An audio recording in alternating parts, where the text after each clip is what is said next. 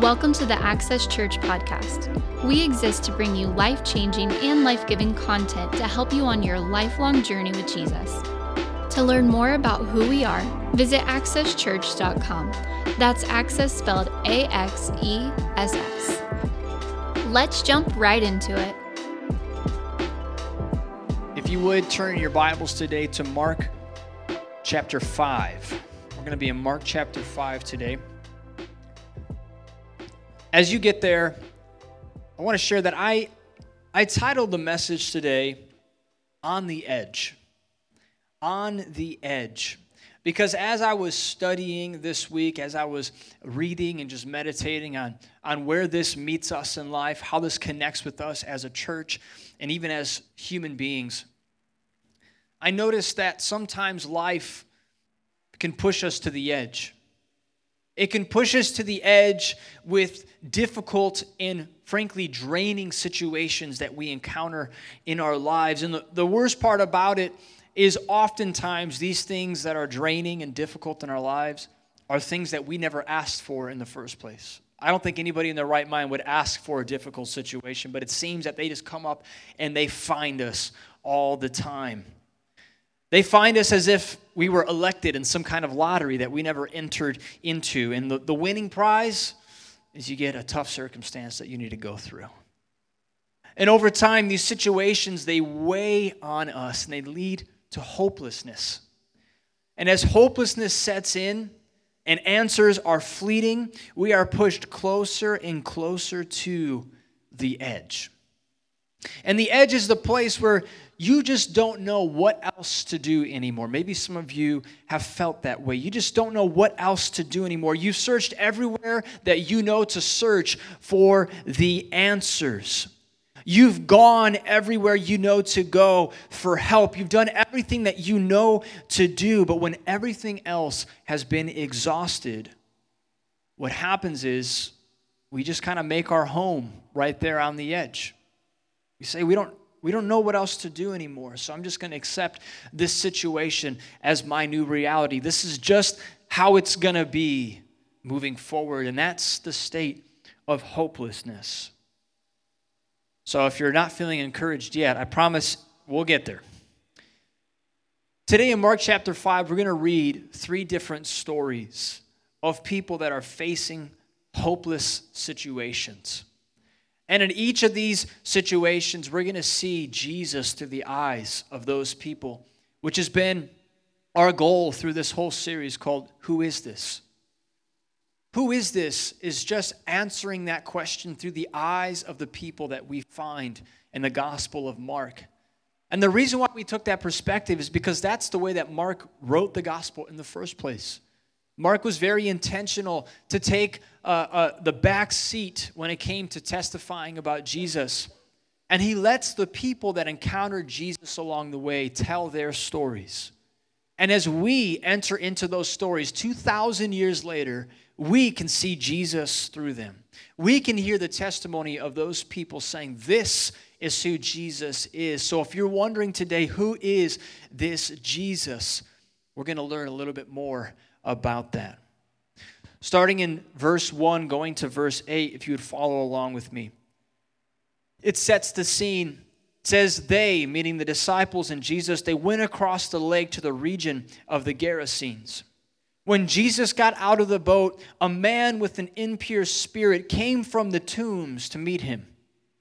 This man lived in the tombs, and no one could bind him anymore, not even with a chain. For he had often been chained hand and foot, but he tore the chains apart and broke the irons on his feet. No one was strong enough to subdue him. Night and day among the tombs and in the hills, he would cry out and cut himself with stones. When he saw Jesus from a distance, he ran and fell on his knees in front of him. He shouted at the top of his voice, "What do you want with me, Jesus, Son of the Most High God? In God's name, don't torture me." For Jesus had said to him, "Come out of this man, you impure spirit." There is a documentary that's out about the Chicago Bulls when they were in their most winningest time in franchise history, winning 6 titles over the span of, I believe it was 7 years or 8 years, somewhere in there. They won a lot. It's called The Last Dance. It's on Netflix. And one of the stories in there is about Game 5 of the NBA Finals in 1997. Now, the Finals, if you don't know basketball, that's the Super Bowl of basketball, but they break it up into 7 games. So they were tied. They had already played 4 games. They were playing against the Utah Jazz, and they were tied 2-2. And going into Game 5, the Chicago Bulls traveled to the Utah to face the Jazz on their home court. And the night beforehand, in this documentary, Michael Jordan's personal trainer shares this story. The story goes like this.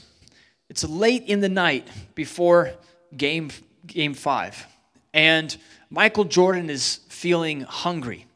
So he decides he wants a pizza. So he orders a pizza. And when the delivery guys come up, now keep in mind, there's only one place that was open that had pizza at that time. So they found the one place they ordered. And when the guys came to deliver the pizza, the trainer opened the door and he tells the story. He says, when I opened it up, there was like 4 people that came to deliver the pizza, which was just odd in the first place. Usually it's one delivery person, but there was 4 of them. And he said they were looking really suspect, just really odd and suspicious, like they were up to something. So he took the pizza in, he put it on the table, and he tells Michael, and there's other people in the room too, he said, something feels off. I don't think we should eat this pizza. But Michael Jordan was hungry. So Michael Jordan ate the pizza. No one else in the room ate the pizza. Well, just a few hours into the night, Michael Jordan wakes up and he's vomiting profusely. And he can't stop vomiting. No one else was sick because no one else ate the pizza. So it comes game time the next day. It's a big game. And news breaks out that Michael Jordan has the flu. Well, he actually didn't have the flu. He probably had food poisoning. But everyone's going nuts. What's going to happen? Is Michael Jordan going to play? Is he going to be able to fight for his team in this important game?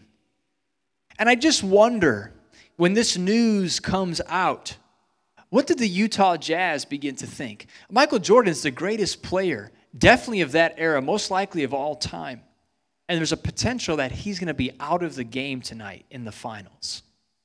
They're probably feeling really good at that time.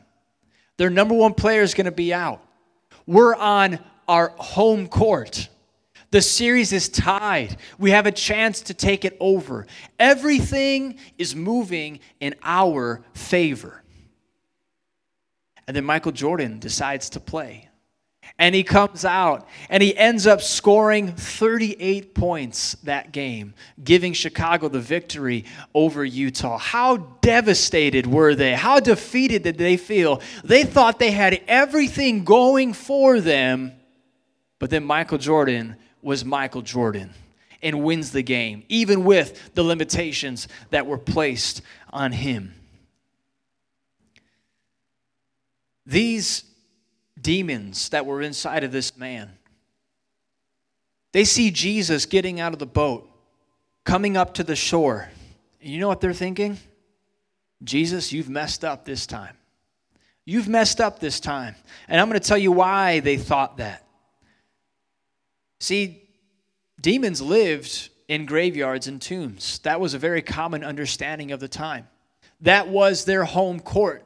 That's where they dwelled. That's why this man who was possessed by many demons was living there. Why? Because they had possessed him to the point where he just began to live where they lived. It was their home court. Here's another thing that's interesting is if you look at the timing, even before this event, it says that Jesus and his disciples got into the boat late into the night, and they traveled across the lake, arriving at this location, which would tell me, at the very least, it was either still dark out or the sun was barely climbing over the horizon. Well, another thing is this. Everyone knew at that time that demons were most active in the nighttime. That was their their hours of activity was in the night. So now Jesus is standing on their home court. He's standing there in their preferred time. And then on top of that, they have something against Jesus, and this is what it is. They think Jesus is coming to destroy them because they know that at the end time, when all is said and done, when Jesus comes back the second time, they know that's the end for them, and there's no coming back from it. And they think that Jesus is coming to end them right there. But they actually push back against Jesus. They say, "Do not destroy us." And they actually say to him, "In God's name, don't torture us. In God's name, don't torture us." They actually appeal to God the Father to tell Jesus, "Have mercy on us. Don't destroy us yet. We know that our time is coming, but don't destroy us yet." And what's fascinating is that Jesus actually has mercy on them and does not destroy them. He sends them into a herd of pigs. You see, Jesus, he's stronger than the enemy on the enemy's best day. Jesus is stronger than your situation on your situation's best day. Jesus is stronger than your enemy on your enemy's best day. These demons thought we have everything going for us. It's our home court. It's our time. And we have a reason to tell Jesus, "Do not destroy us." As in, let this situation persist. Let this situation not come to an end. What happens in your life when you have a bad situation already going, but then your bad situation has its best day? Think about that for a second. What happens when your marriage is already on the rocks and then you lose your job on top of that? Your worst situation has its best day. It's a sense of hopelessness. What happens when money is tight and then you get medical bills that you weren't expecting? Your worst situation has its best day against you. What happens when you already have relational tension that's happening in your life, and then you find out through a third party, oh, they're going around and gossiping about you?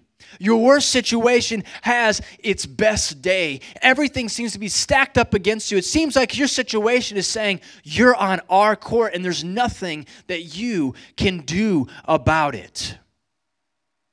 Your situation is trying to take mastery over you, saying, it's not my time to be destroyed yet. It's not my time to come to an end yet. Your situation has wiped out every human attempt to fix it. Just like it said about the man, it says they tried to shackle him down. They tried to settle him, but they couldn't do it. He broke through every situation, every attempt, every human attempt to subdue him.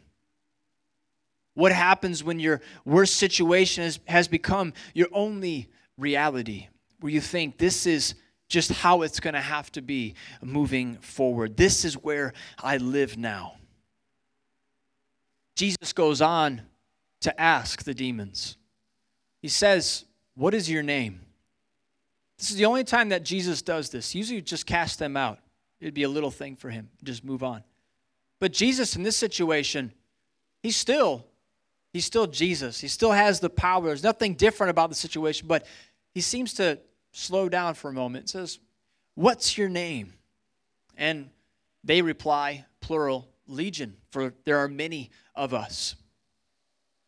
But I think it's interesting that Jesus took the time to say, what's your name? Jesus took the time to say, you have to answer to me. You have to speak up and answer to me right now. Because Jesus goes to the source of hopelessness. And when he gets there, he says, you have to answer to me.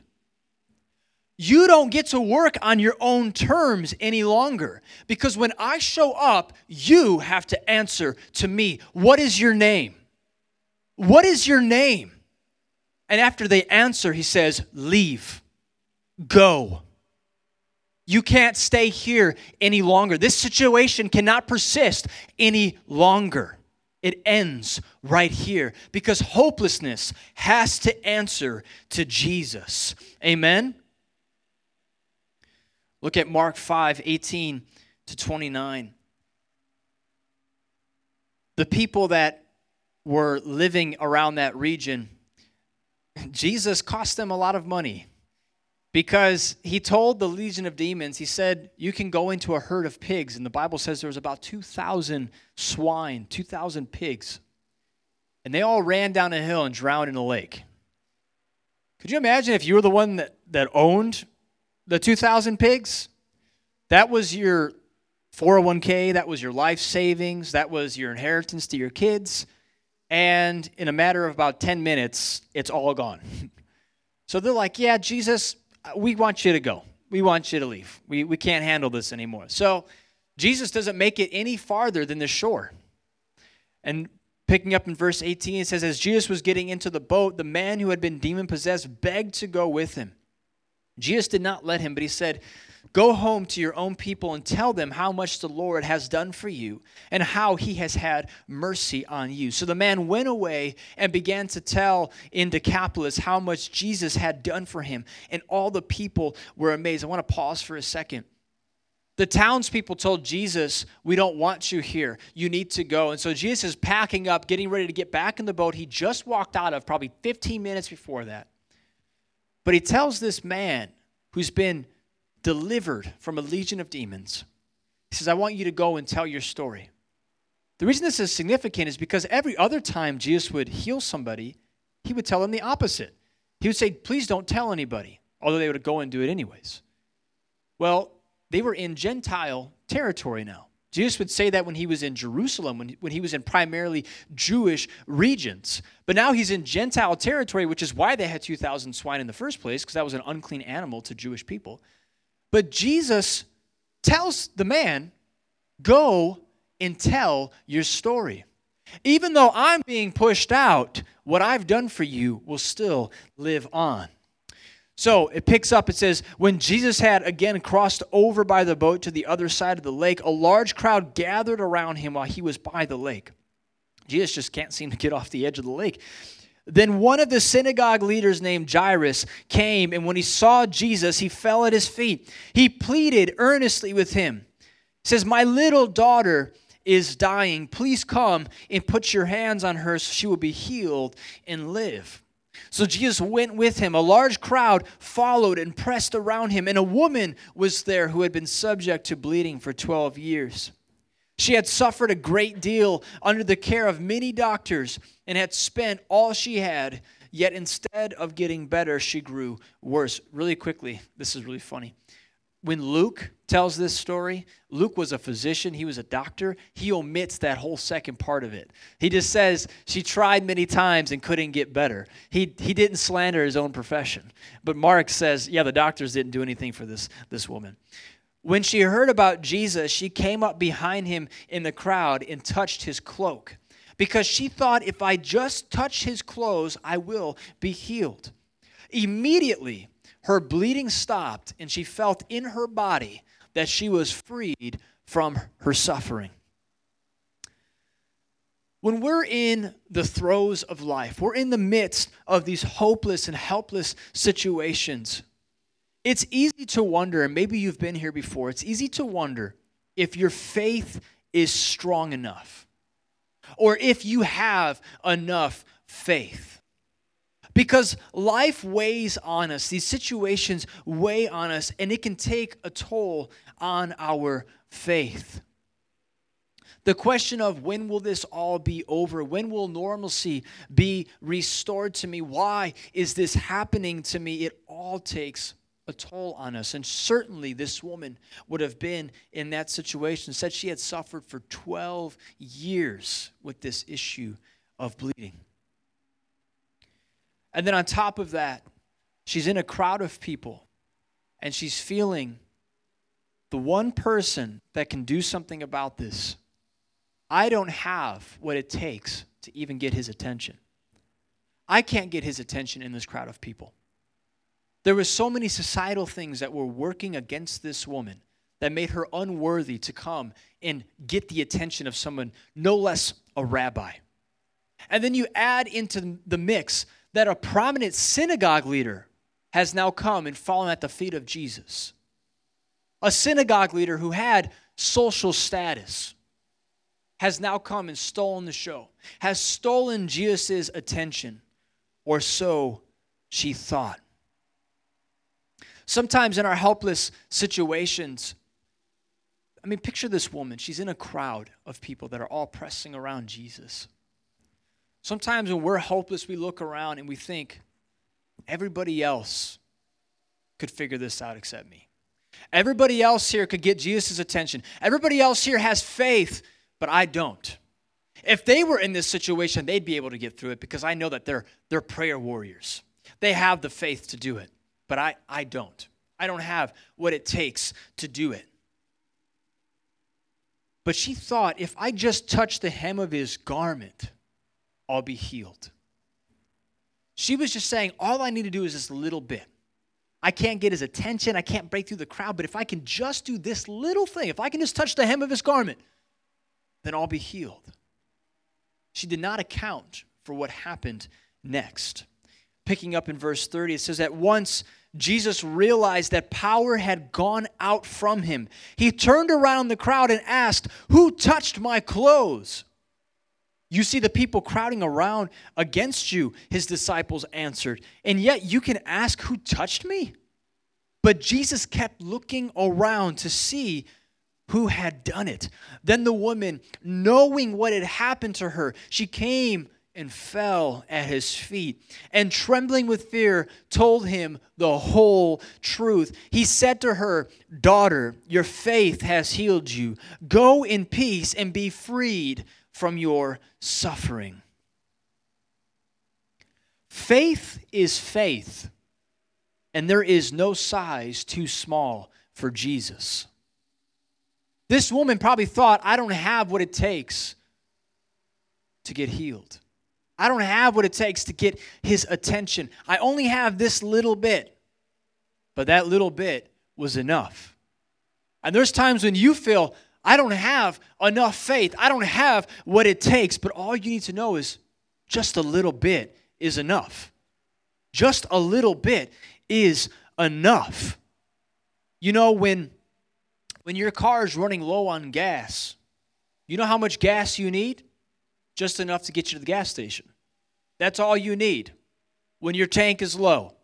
Same works for faith. When you feel like everything's against you, when you feel like you don't have what it takes, all you need is enough to get you to Jesus. That's it. All you need is enough to get you to Jesus. Jesus stops in a crowd of people in the middle of trying to go to the first request that was made to him by Jairus about his daughter. And Jesus demands to know who touched him. He says, I need to know who just touched me. I felt power go out from me. It reminds me when I was living in California, when I was at Bethel School of Ministry, I started to notice that there weren't many people from Chicago. I mean, when I say weren't many, I think there was 2 other people from Chicago there.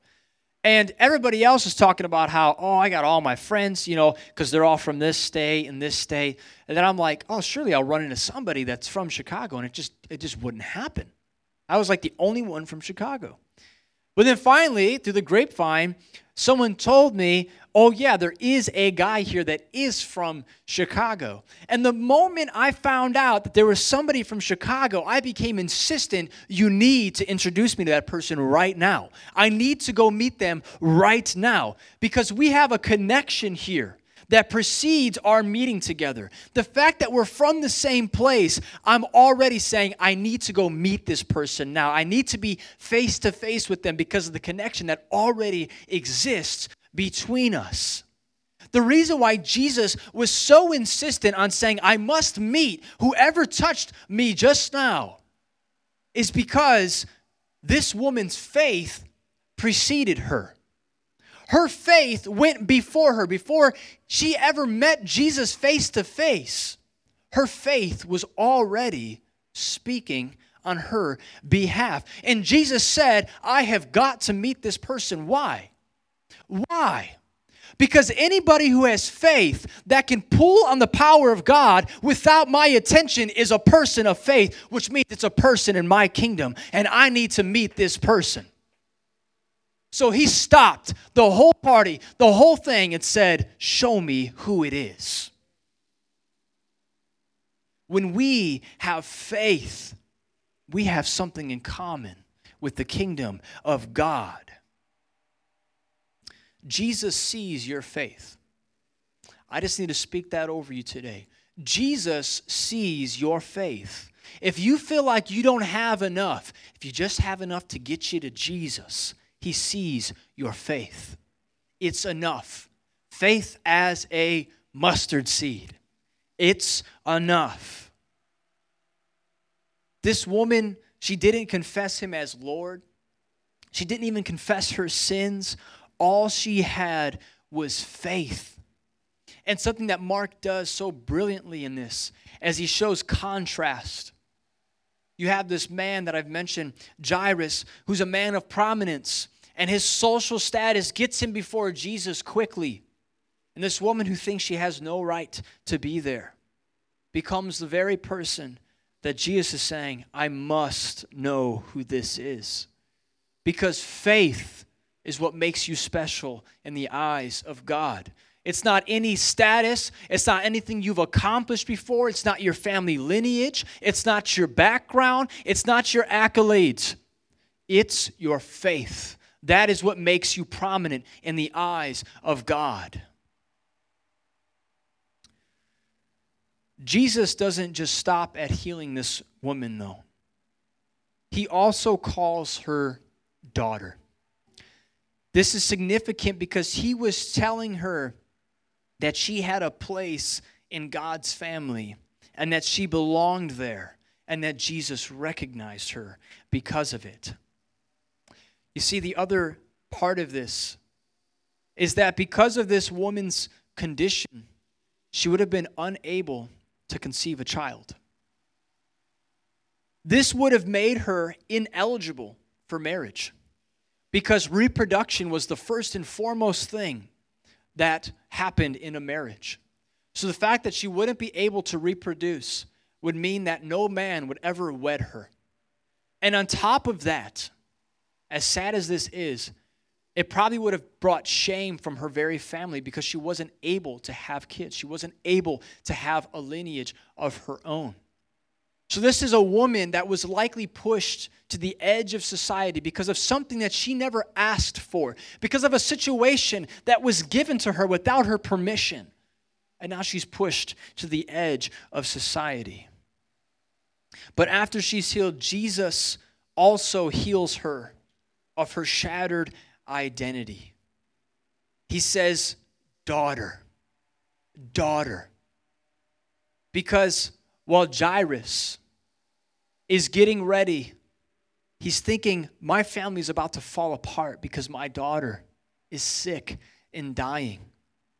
While that's happening, Jesus is restoring a family, restoring a woman's identity in the process. But this again speaks to, look at the dynamic here. Jesus stops to tend to this woman's request. He stops to tend to this woman, to meet her, to know who she is, to speak life into her, an identity over her. And this is what happens next. Mark chapter 5, 35 to 43. While Jesus was still speaking to this woman, some people came from the house of Jairus, the synagogue leader. Your daughter is dead, they said. Why bother the teacher anymore? Overhearing what they said, Jesus told him, don't be afraid, just believe. He did not let anyone follow him except Peter, James, and John, the brother of James. When they came to the home of the synagogue leader, Jesus saw a commotion with people crying and wailing loudly.